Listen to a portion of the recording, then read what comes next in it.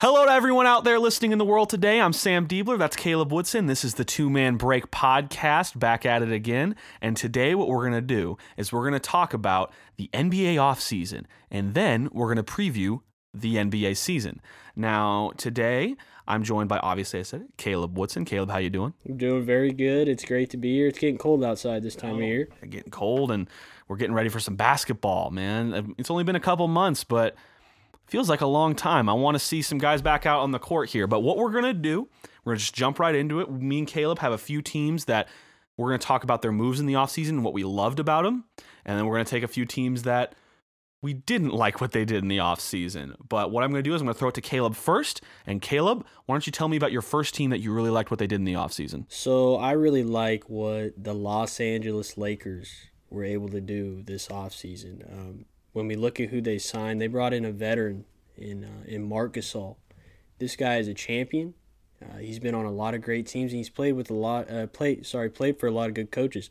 Marc Gasol, I think, will fill, like we said before, he's going to fill that JaVale McGee role. He's going to play that 18 to 20 minutes, and he's going to give the Lakers a lot of energy at the 5. I also like the acquisition of Montrezl Harrell and Wesley Matthews. These are two other guys that are excellent role players. Montrezl Harrell, I think, was in the running, or maybe won, or what was it? He won the Sixth Man of the Year. Won the Sixth Man of the Year award, so that's a big acquisition for the Lakers. I really like some of the moves they made. I mean, not even with those guys, you got Dennis Schroeder, too, coming over from OKC, who he says he wants to start, which I can see that being an issue because I don't think they want to start him. I think they're going to try to do what they did last year, which was have just LeBron be the point guard and have like KCP and whoever and probably Wes Matthews start next to him. But let's say you have Schroeder starting, coming off the bench, wherever. He's going to give you 17, 18 a game. Montrezl Harrell, probably going to get you 15, 16, 17 points a game, plus probably 8, 9 rebounds. And Marc Gasol, his numbers probably aren't going to be great, but his impact will. I was a really big fan of what they did. Well, and with Schroeder, the thing I like what the Lakers did, they realized Danny Green's time was up. They knew they could package something with Danny to another team who really needed shooting, which ended up being Philadelphia. So Danny Green kind of reached this point. We saw in the playoffs he really fell off, and it was a great move to get Schroeder because that's somebody they need desperately at the point guard position since losing Rajon Rondo. Right, and then Danny Green goes to someone goes to a team we're going to talk about later. You said the Sixers. They traded him to OKC to get Schroeder in a package. OKC. We're not going to talk about OKC today because they just got a bunch of picks, but Sam Presti is just wheeling and dealing. It's very impressive. It's a lot like what Boston did a couple years ago. I think people are looking at that and looking at the talent that Boston has and saying, how can we replicate that? OKC's definitely taking some notes there. Yeah. So we're not going to get into all the moves they made because that would probably be an entire podcast. But yeah, like you said, the Los Angeles Lakers, I thought it would be a good offseason if they brought everyone back. Flaws and all. I really did. I was like, okay, maybe they're going to maybe they'll pick up someone with their mid-level, but Rob Pelinka, not sitting back on his laurels, not resting on them. He goes out and he reloads the team, and they fit, and it fits really well around Anthony Davis and LeBron James. I think what's interesting with Schroeder, there was a lot of talk, and from what I've heard, this was already kind of set in stone. I guess earlier in the season they were kind of talking to Schroeder like, look, we're going to try to put together a package to get you here, and they got the deal done. Just really good off-season additions for the defending champions, which usually doesn't happen that much. You can go on to your next team, man. I really also like what the Atlanta Hawks were able to do. Now, first we're going to start off with their NBA draft move in selecting Onyeka Okongwu. This guy is going to be an immediate impact for the Atlanta Hawks. This is a guy who's a high-energy guy. He's going to get a lot of rebounds, and I think he's going to be great alongside Trae Young and a guy who can learn as well.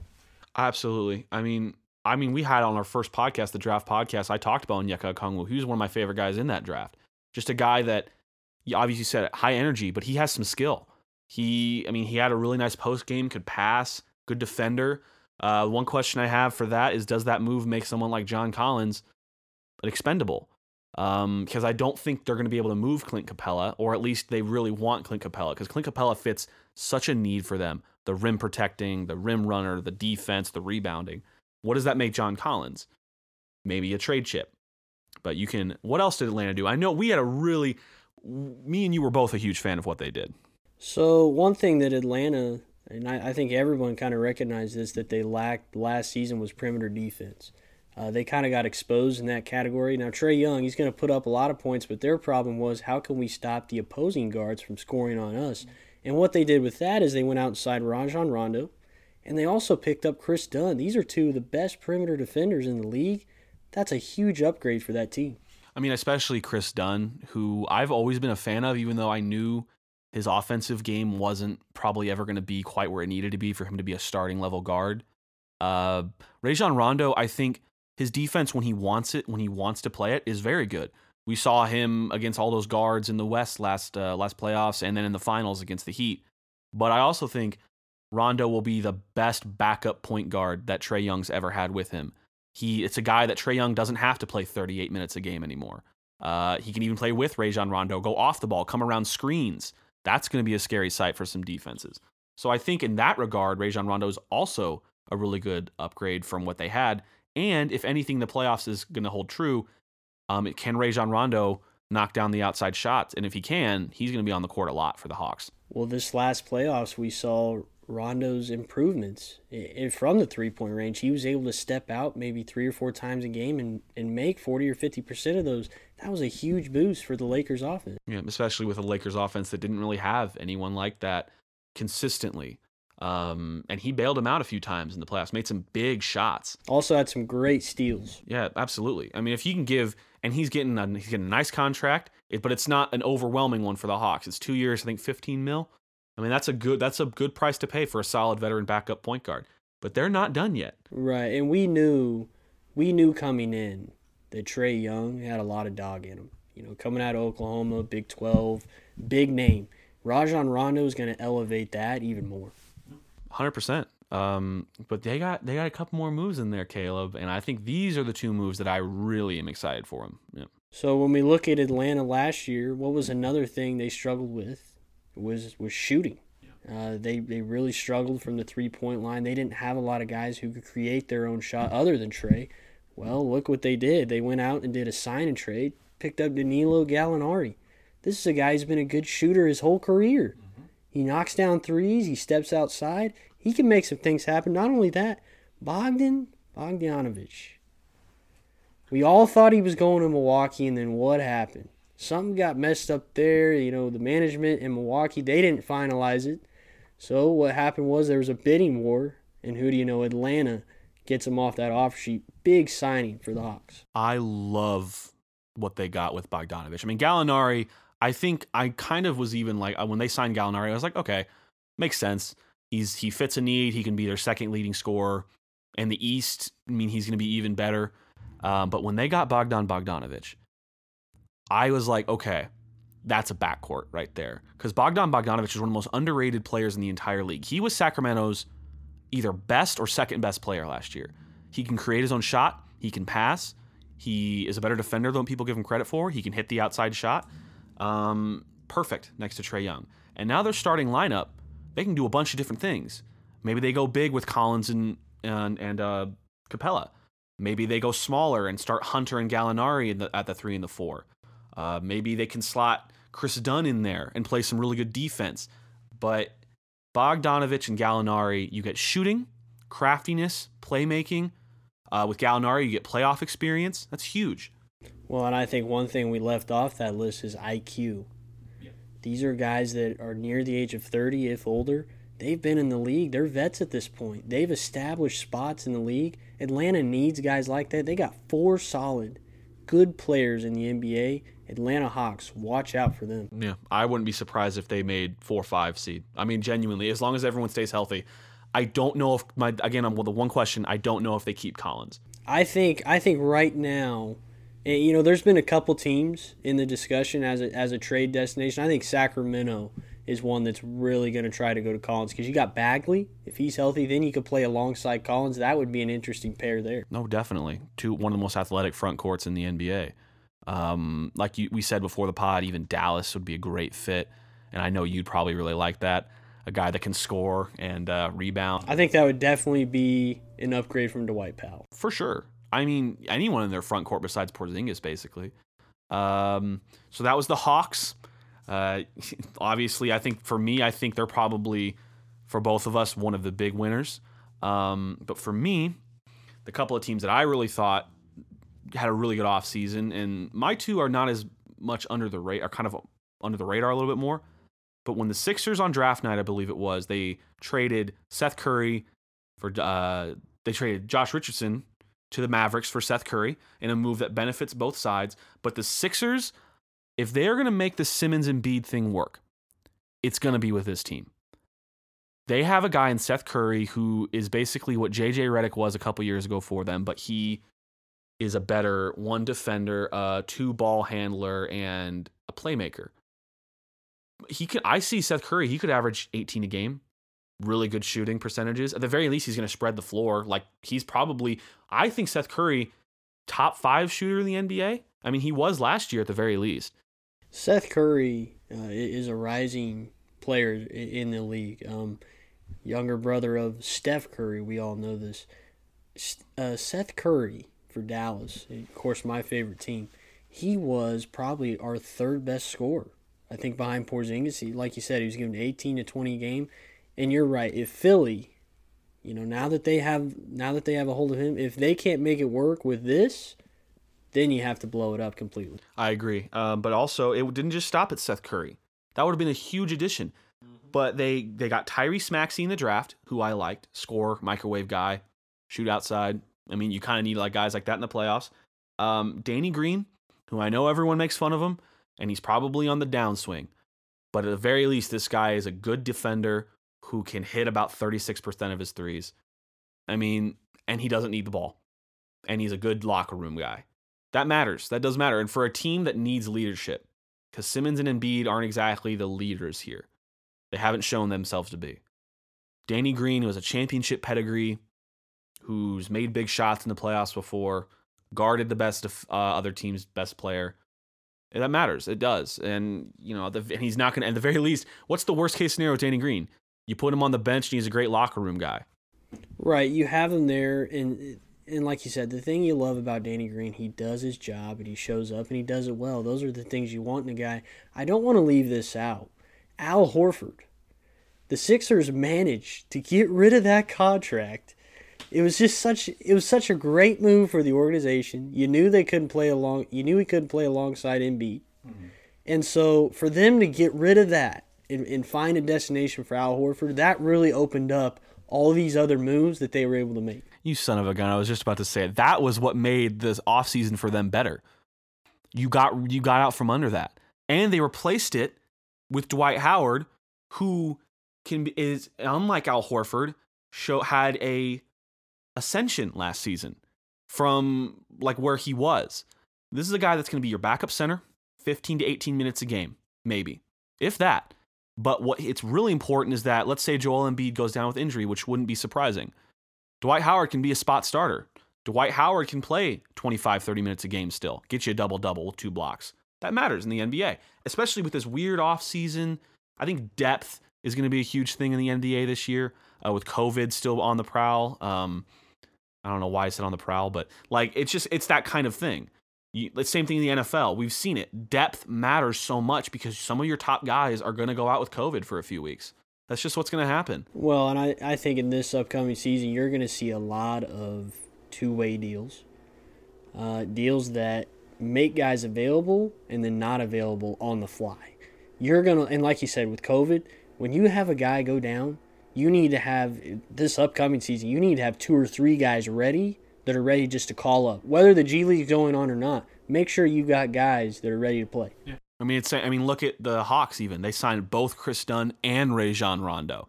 You just don't know. And not only going back to the Sixers, they got Dwight Howard. They got rid of Al Horford's contract. They also picked up Terrence Ferguson, who I know has had a couple rough seasons, but he has all the athleticism. He has a decent shooting stroke and played some decent defense for the majority of his career. I mean, he's dirt cheap. I mean, that can't go. I mean, worst case scenario for him, he rides the bench, but that's not a bad guy to ride the bench. Well, and that's why you got Seth Curry. Mm-hmm. If Ferguson and Green don't work out very well, you've still got Seth right there. Those are great 3 guys in an offseason to acquire, especially if you're the Sixers. So now all of a sudden you have Simmons, Curry, Harris. They probably can start Danny Green and Embiid. That's a really good starting five in the East. And an experienced team as well. I would not be surprised if they made it work this year. They're my dark horse out of the East. I'm drinking the Kool-Aid for the 76ers, man. Maybe it's the mistake. Maybe it's my mistake, but they have so much talent. And now the team works better. And now they have an actual head coach that's like decorated and people will respect. Well, and let's not forget, Doc. He's done a lot of good things with a lot of good big men. Embiid, I feel like this is his next big project. I'd be curious to see what Doc Rivers does with Joel Embiid. It's 100% an Embiid move to bring in Rivers. But, I mean, that's a big part of their offseason right there. I mean, but my next team that I really liked their moves was the Phoenix Suns. I mean, just the one move, basically. Chris Paul. I mean, even if you're good for a year or two with Chris Paul, his mentality, his leadership, his impact on the team, on Devin Booker, on DeAndre Ayton, Mikal Bridges, the organization as a whole, which has been lost since Steve Nash has left, is amazing. Chris Paul will completely change this organization's mindset, will completely change Devin Booker's mindset, will install a culture of winning and discipline and accountability, which is something this team hasn't had. And with the momentum the team built last year in the bubble, you come back, you add Chris Paul, you add I think was a good pick in Jalen Smith in the draft. You have youth, but now you have the dog, you have the veteran, you have the alpha, the guy that's going to come in and shift your culture. I don't think, and even if it's in the West, Devin Booker might stay now. Devin Booker probably doesn't want out now. Phoenix has bought themselves some time at the very least. Well, and two things on that. The first thing I want to mention about Paul and Booker, these guys are now interchangeable at the 1 and 2 spot. We're going to see Phoenix really try to do what Houston accomplished a couple years back when they got into the feuds with Golden State and those type of things. Chris Paul could play a lot of 2. We've seen Booker play the 1. Those guys are going to be interchangeable. Second of all, I like what you brought up about Devin Booker. The Suns are showing him right now they are invested in his future, and they're willing to surround talent around him to win. Whether that's now or in the future, they're doing what they have to do to keep him in town. I'm so glad you said that, because that's basically why it's a good move. At the very least, the organization is showing Devin Booker that they're willing to give him someone. They are willing to be aggressive and go out and get that. Phoenix cannot afford, as an organization, to lose Devin Booker. No. They can't afford to go back to square one. They just can't. They are in a position now for the first time since like 2010. Their direction's up. They have momentum. They have to take advantage of this, and they did it. They capitalized. They got Chris Paul. That's huge. Well, and it's a lot similar to the situation we saw with Paul George and Indiana back when, that move was made. Paul George wanted out. There wasn't a lot left in Indiana since they had done some good things. And Devin Booker, they haven't really accomplished much, but you got to think, like we said, surround him with stuff so he'll stay there. You don't want to see him leave or ask for a trade. I mean, honorable mention for me, I just had to shout this out. My New York Knicks, which weird to be a New York Knicks fan in Kansas, but my New York Knicks, Obi Toppin in the draft. They got a couple good veterans. Might resemble an NBA team this year. Here's hoping. I mean, I would take 25 wins. Is that too much to ask? Well, and you got to think, you got a young core now. Yeah. You guys haven't had that in a decade. Now you have a young core between Barrett, Toppin, and Robinson. 3 guys you can build around for the future. Just wish they'd gotten a point guard. That's why they weren't in my top 2.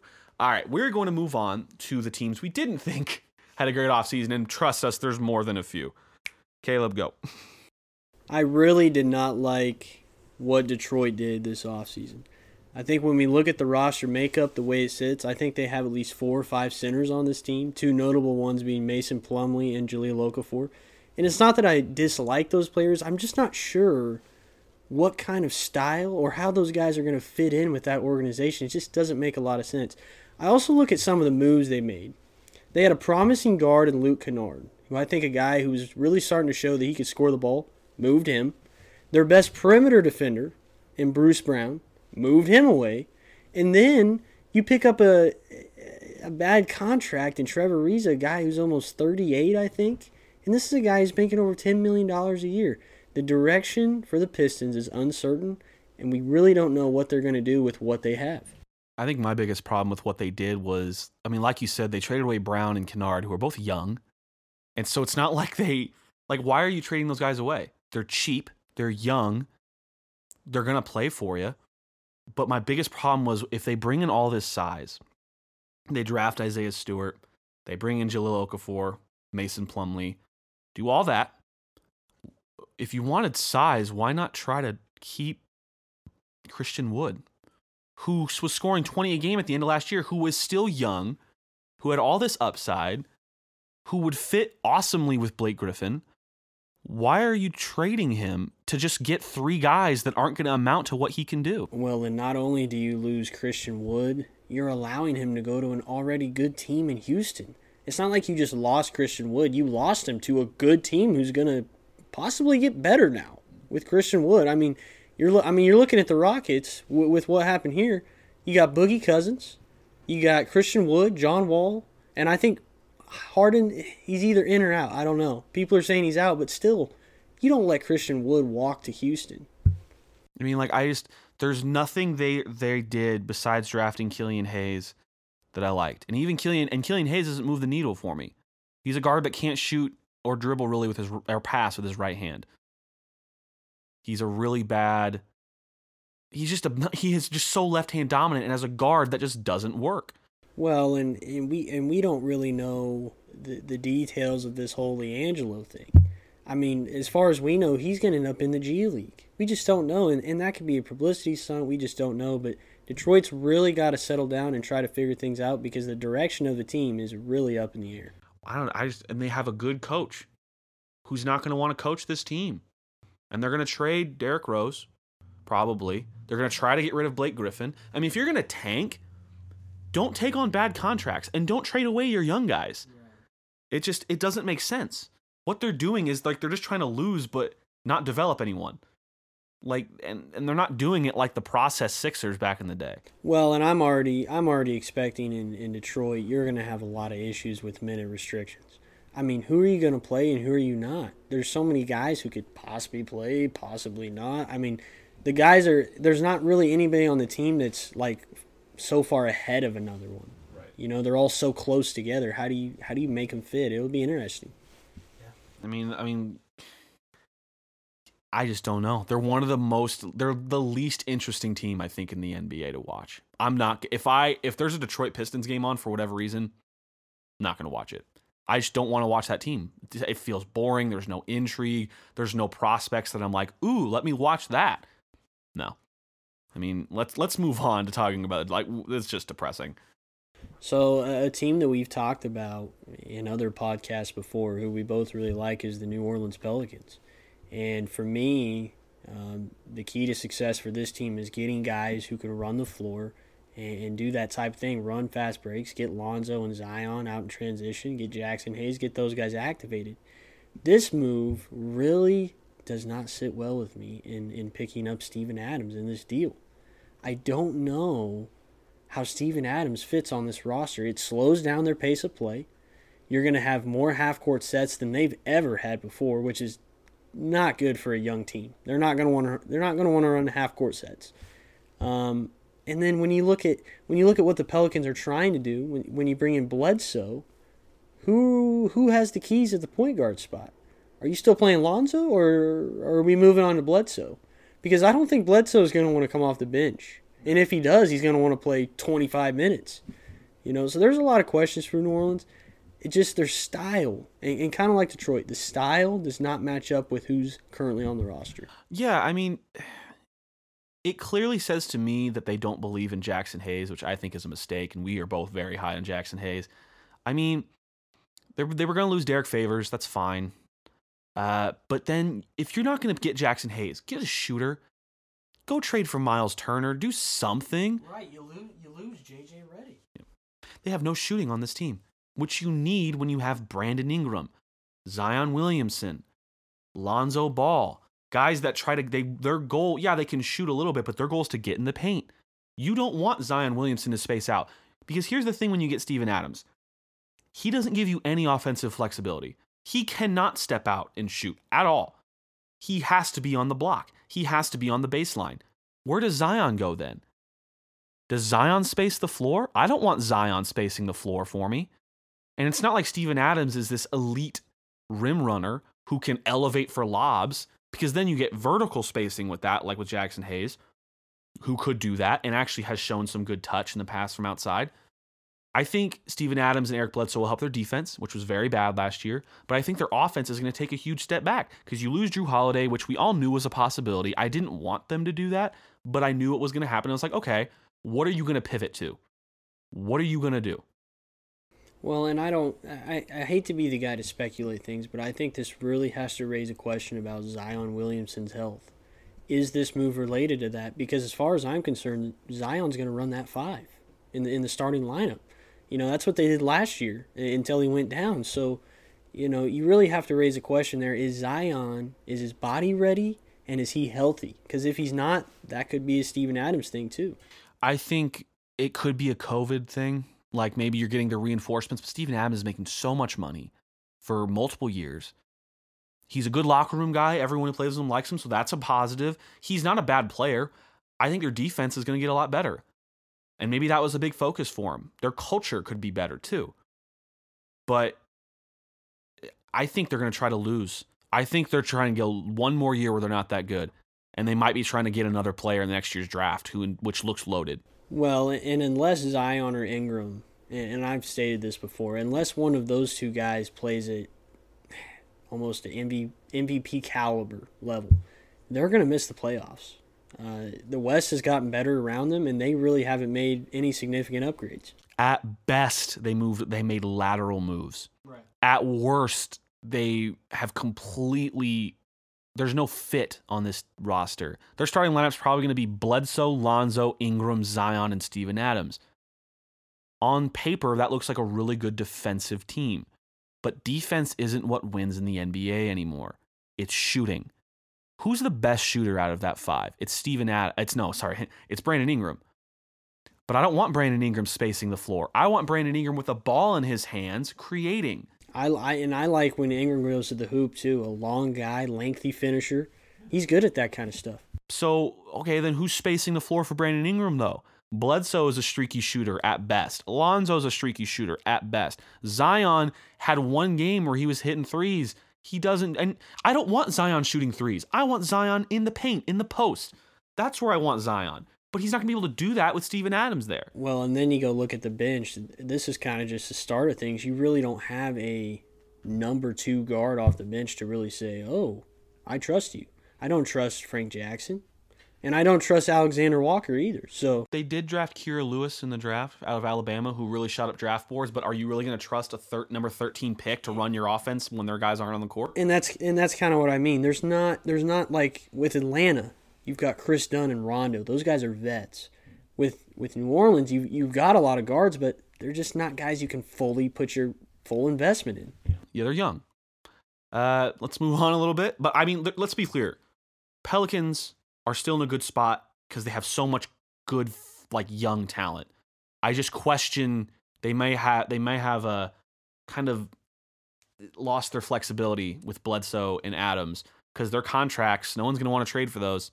I mean, maybe someone trades for Steven Adams if they really believe they need a big. Yeah, you're exactly right. Those are both two guys, and the Pelicans are going to have to ride out those contracts because, like you said, there's not going to be anyone on the market. Oh, we want to trade for Bledsoe or we want to trade for Steven Adams. That's not going to be a conversation this upcoming season. All right, let's move on to what I believe this is the only team I'm going to talk about as far as bad offseason because we want to get to the preview stuff. But the Charlotte Hornets. And up until free agency, the Charlotte Hornets, I thought, were one of the winners of the offseason. They got what, in both of our opinions, the best player in the draft, LaMelo Ball, highest upside, biggest name, all that stuff. Love watching him play. He's a great player. He's going to make a lot of guys around him better. They made one move. And everyone who's listening, who follows the basketball closely, knows what I'm talking about. How in the bleep do you give Gordon Hayward $120 million over 4 years. And to be perfectly clear, I will never, ever, ever criticize an athlete for signing a contract that someone offers him. Ever. Get the bag, get your money. I don't care what anyone else thinks. But how Michael Jordan and Mitch Kupchak, who, by the way, Mitch Kupchak needs to get out of the NBA. He's a terrible GM. He's 10 years behind the times. Gordon Hayward is not worth that much money. Gordon Hayward is injury prone. Gordon Hayward, when he plays, was a borderline starter for a good team. I feel for the guy. He's a good player. He was a great player before the injuries hit. He's not the same anymore. He's a name. He's a former All-Star. I just don't feel like this is a good move. The only way this is a good move, again, the money is not the issue. The per year money is not the issue. It's the length of the contract. Give him a 2-year deal worth $60 million. Okay, fine. You're in the hole for 2 years. That's not a long time in the NBA. $30 million over 4 years. It's a very interesting move with Gordon Hayward because we really haven't heard, specifically from Charlotte, we have not heard what their direction is looking like. They don't know what they're going to do with the guard tandems yet. They really haven't figured out. So, in my opinion, if you're giving this much money to Gordon Hayward, there's got to be some kind of feeling within the organization that, okay, maybe we're trying to win now. And we really, and if that's what they're thinking, then they might want to go back a little bit. Because in the reality, unless they feel like they have some kind of all-star rookie in LaMelo, which we think he'll be good, but I don't think he'll be all-star caliber first year in. Unless they have that, Gordon Hayward's not helping them make a run. And so that's where I kind of draw the line. If they think they're win now, if that's what they're thinking, then the money for Hayward's kind of like, okay, we'll take that and we'll ride with it. But if they're not thinking win now, I don't understand where this money is and why it's being dealt to Gordon Hayward for that many years. Even if they're thinking win now, you're going to get an 8 seed at best. Right, yeah, that's what I mean. Yeah, exactly. Like, the worst place to be in the NBA, and we could do a whole podcast on this, but the worst place to be in the NBA is in the middle. And that's where Michael Jordan apparently loves to be. He loves to be in the middle. Why? Tank. Maintain flexibility, keep cap space, develop your young players. Let LaMelo shoot 25 times a game and rack up the assists and turnovers. Who cares? Give him the keys. Draft well. Next year they have like Cade Cunningham, BJ Boston, all these guys coming in. For God's sakes, just tank Michael Jordan. Do not give this money to Gordon Hayward. Because while he's not a great player, he's good enough to probably get this team to 30 wins. Which is, what's going to get you? The 11th spot in the draft. It's the worst. Yeah, and I love how you talk about the middle section of the NBA because it's like you said, this is a spot where you can't really win anything. And then, just like you said before, you can't really draft anything to change either. So you're kind of stuck. And Detroit has been in that set. When we talked about them earlier, they've been in that spot for the longest time. You have to question, are they going to get out of it? Now you kind of have to question, is Charlotte ever going to get out of that spot? Charlotte's been trying to do this for years now. And they finally did the right thing last year. They tanked it. They should have. But now you have guys like Terry Rozier under contract for a long time. Obviously Gordon Hayward under contract for a long time. They still have Cody Zeller chilling around there. I think Miles Bridges is a guy they held on to. Miles Bridges, who's to his credit still young, but it's not like he's going to get much better. What are we doing here? What's going on? Like, you got LaMelo, you're going to surround him with NBA caliber talent, so they'll create some highlights, they'll win some games. Melo will get some Rookie of the Year conversation. But what is it leading to is my big question. Is it worth it to get the 8th seed? To cap out your team and get the 8th seed? They're not getting anyone in free agency. Like, I don't get it. I don't. Well, and I like how you say that. On another note, what they're going to have to figure out is I don't necessarily like how Cody Zeller fits in either.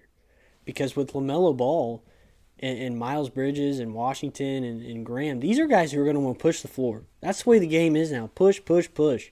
And Cody Zeller, Yeah, he's a decent big man, but he's not pushing the floor. He's not beating anybody to a spot.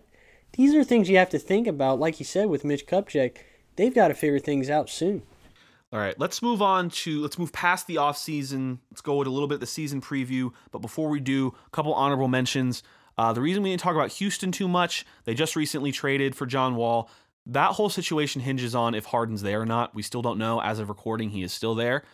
But honorable mention to Houston, they got Christian Wood. A lot of high upside signings like Boogie Cousins, John Wall. We'll see. It's a wait and see. They could be either a lot better than they were last year, or they could be out of the playoffs depending on where Harden goes. We'll see.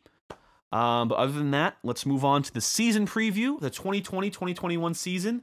Basketball is a couple weeks from being back. You got all these teams that have gotten better, a lot of teams that have gotten worse.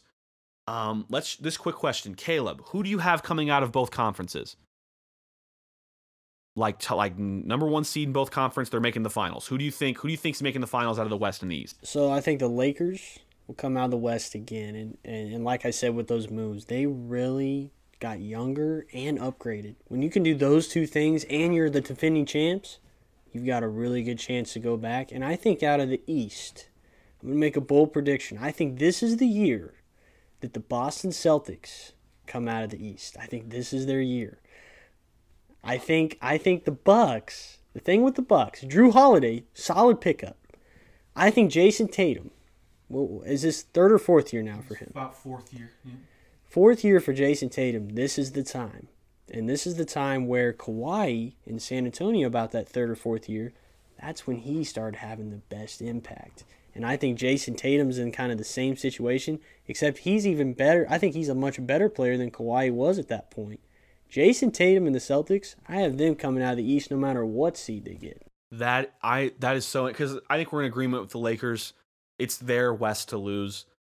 But the Celtics coming out of the East, I didn't even think about that. But you're right.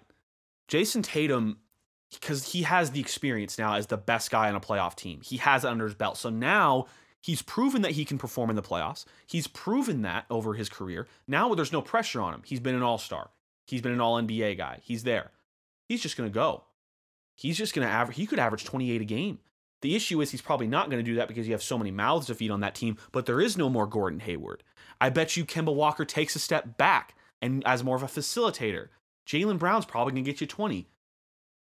Jason Tatum might make some MVP talk this year. If they get like the number one seed, make a run.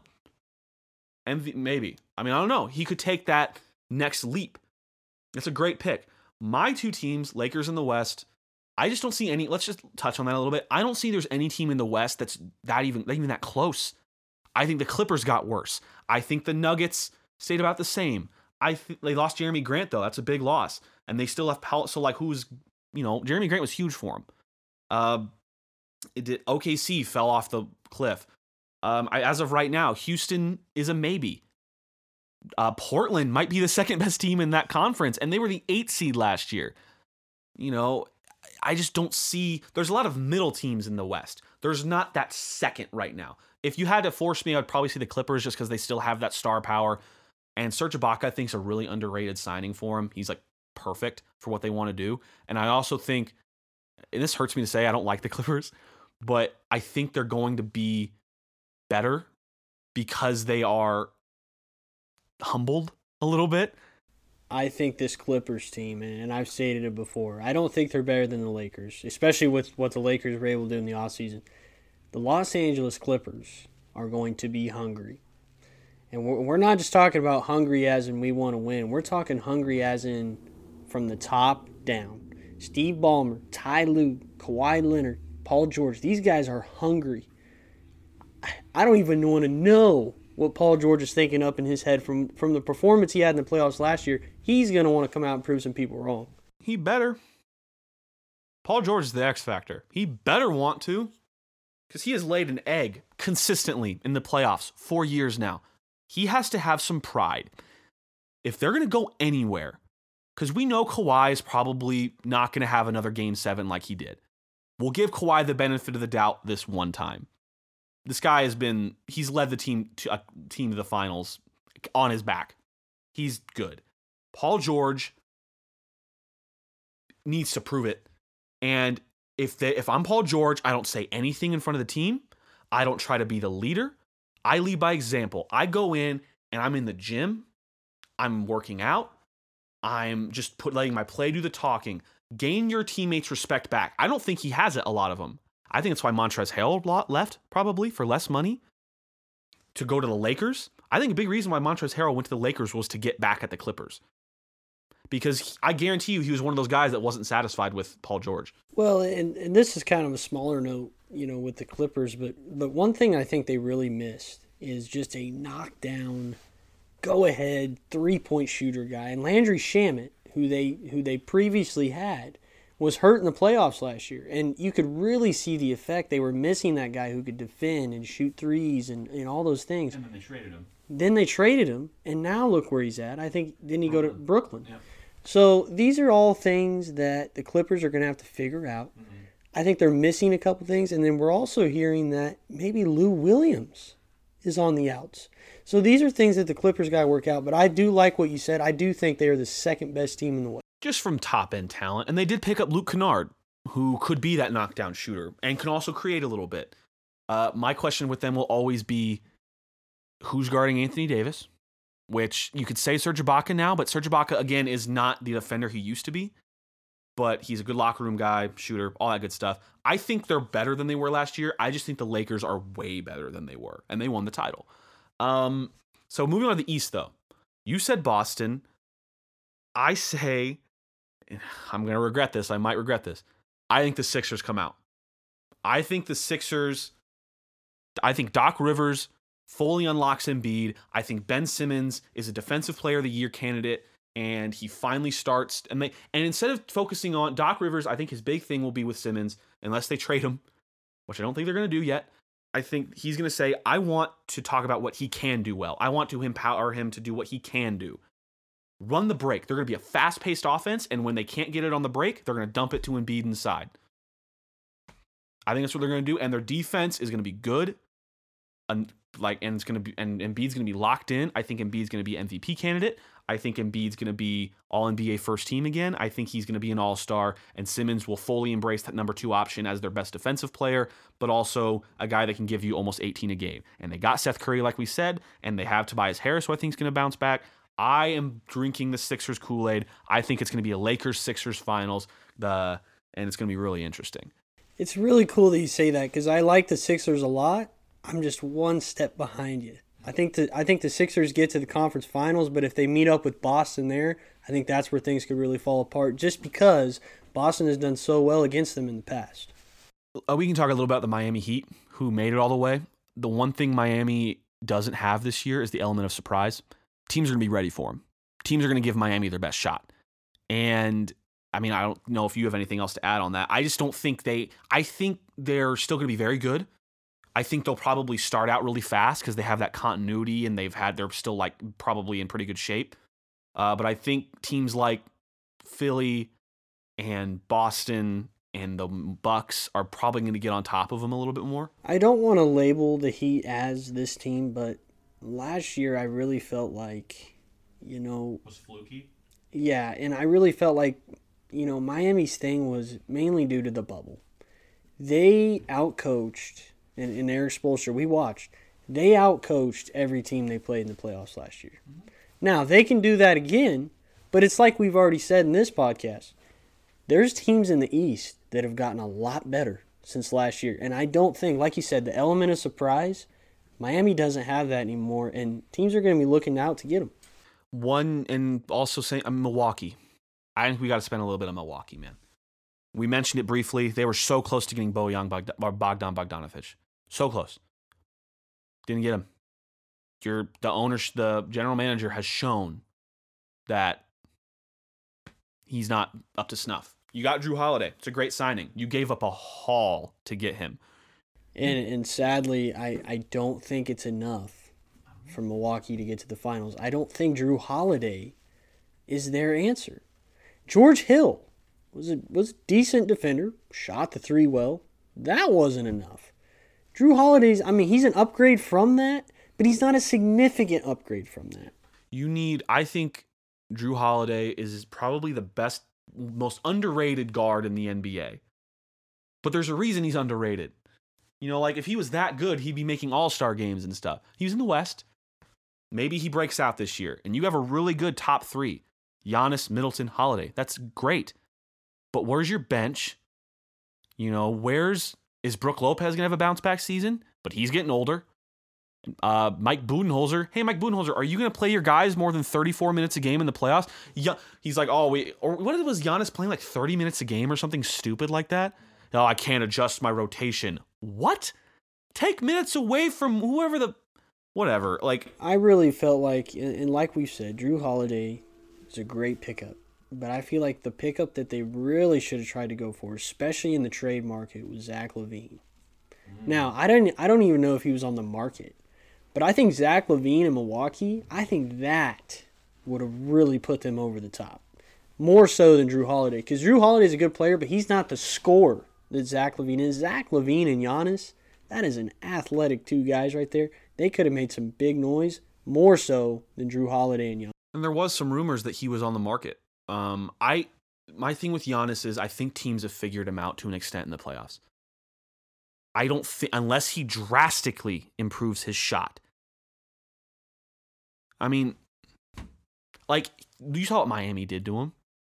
You saw what good teams can do to him, to game plan around him. They're going to do the same thing. Right, and you almost kind of feel like the regular season's like, okay, we'll let Giannis do his thing. But then when the playoffs come around, we'll put everybody down low and we'll make sure you get your money's worth down there. The playoffs are such a different animal than the regular season. When you see Giannis in the regular season, you could be coming off a back-to-back. You'd be coming off a 4 games in 5 nights type situation.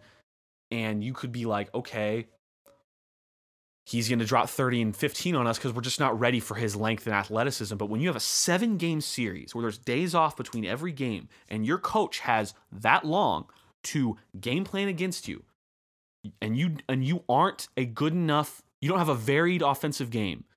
It's just Giannis, he wants to get to the basket. That's all he wants to do. He doesn't have a pull-up jumper. Doesn't really even have a spot-up jumper.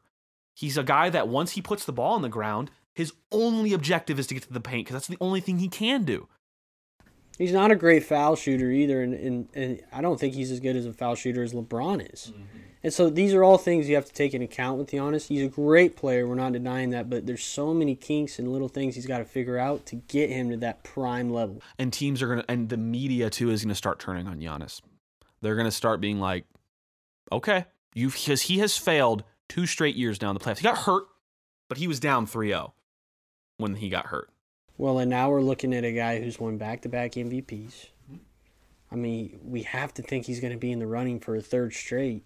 But, I mean, come on. I don't think he's going to get it. I don't think so either after what happened last year. But Giannis is an interesting guy. I like the fact that he is committed to Milwaukee, as far as we know. I think that's good for him.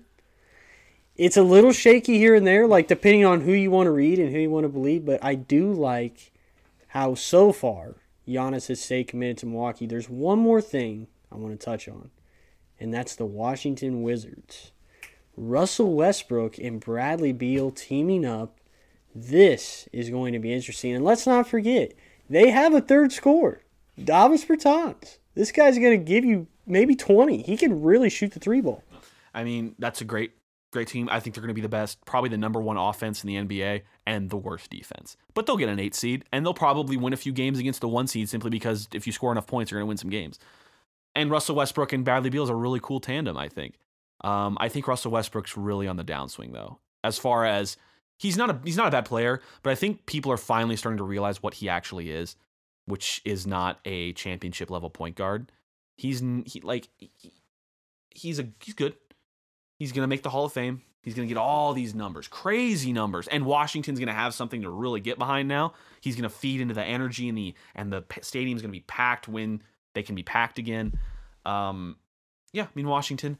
Yeah, not to mention, those Washington fans, they are some diehards, and I guarantee they're really going to appreciate Russell Westbrook's commitment to teams and what he really brings to the table. An interesting matchup that Washington may have if Harden stays in Houston. You'd have Wall and Harden versus Westbrook and Beal. Cool. That would be a cool matchup. I'm intrigued to see that one for sure. Hopefully it happens.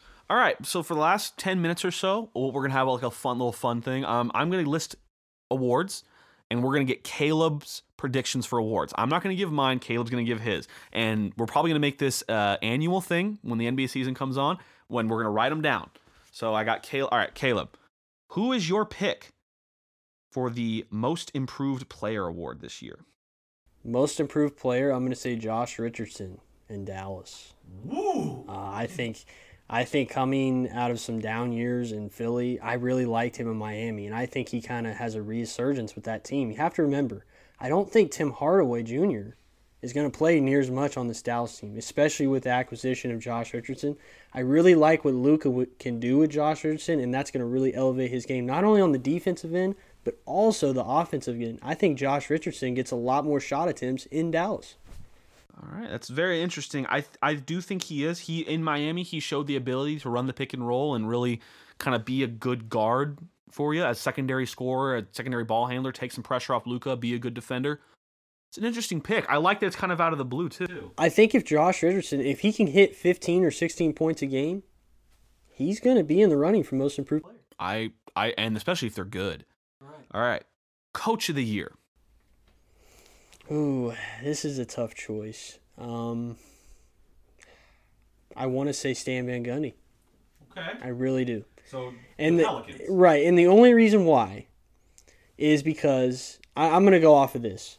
If he figures out how to manage Zion, if he does that properly, which all the other coaches have failed to do so far in New Orleans, if Stan Van Gundy figures out that, and say he puts the Pelicans above the 8th seed in the West, yes, he's definitely.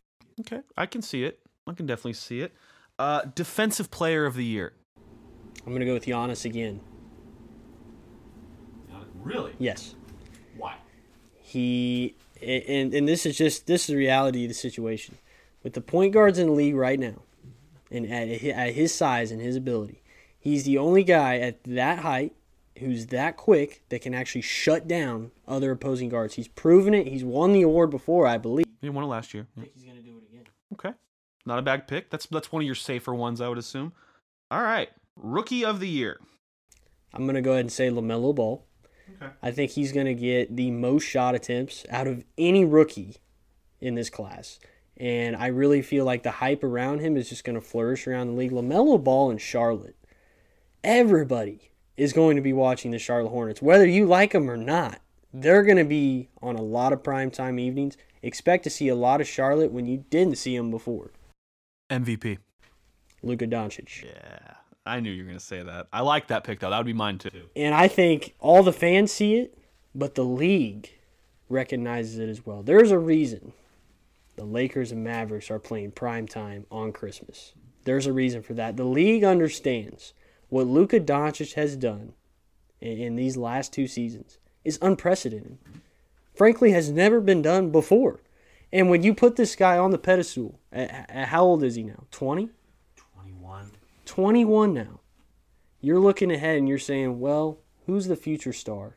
Or who's going to be in the running for MVP? Who's going to be the new guy in the running? It's going to be Luka Doncic. Okay. So you already said you got Lakers and Celtics coming out, a classic finals. Who wins how many games? Lakers in 5. Okay. I like that. So LeBron gets ring 5 at the end of the day. I just think with what that team has and what they were able to do in the offseason and get younger while doing it, it's a no-brainer for me.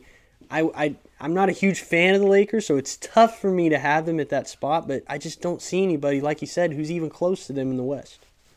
All right. I like how decisive you were with that. I like how you took some risks with some of them. We'll come back to that next year. Or maybe even at some point this season if all of them start to go just bad. All right, well, that is it for this episode of the Two Man Break podcast. Looking forward to hopefully a really exciting NBA season, and hopefully it can continue with how much, like the 72 games with all the COVID stuff. But I'm Sam Diebler. That's Caleb Woodson. Make sure to follow us on Twitter, @WoodsonCaleb, @SamDiebler. And for all of us at Excalibur Studios and the Two Men Break podcast, thank you so much for listening. We'll see you guys next time.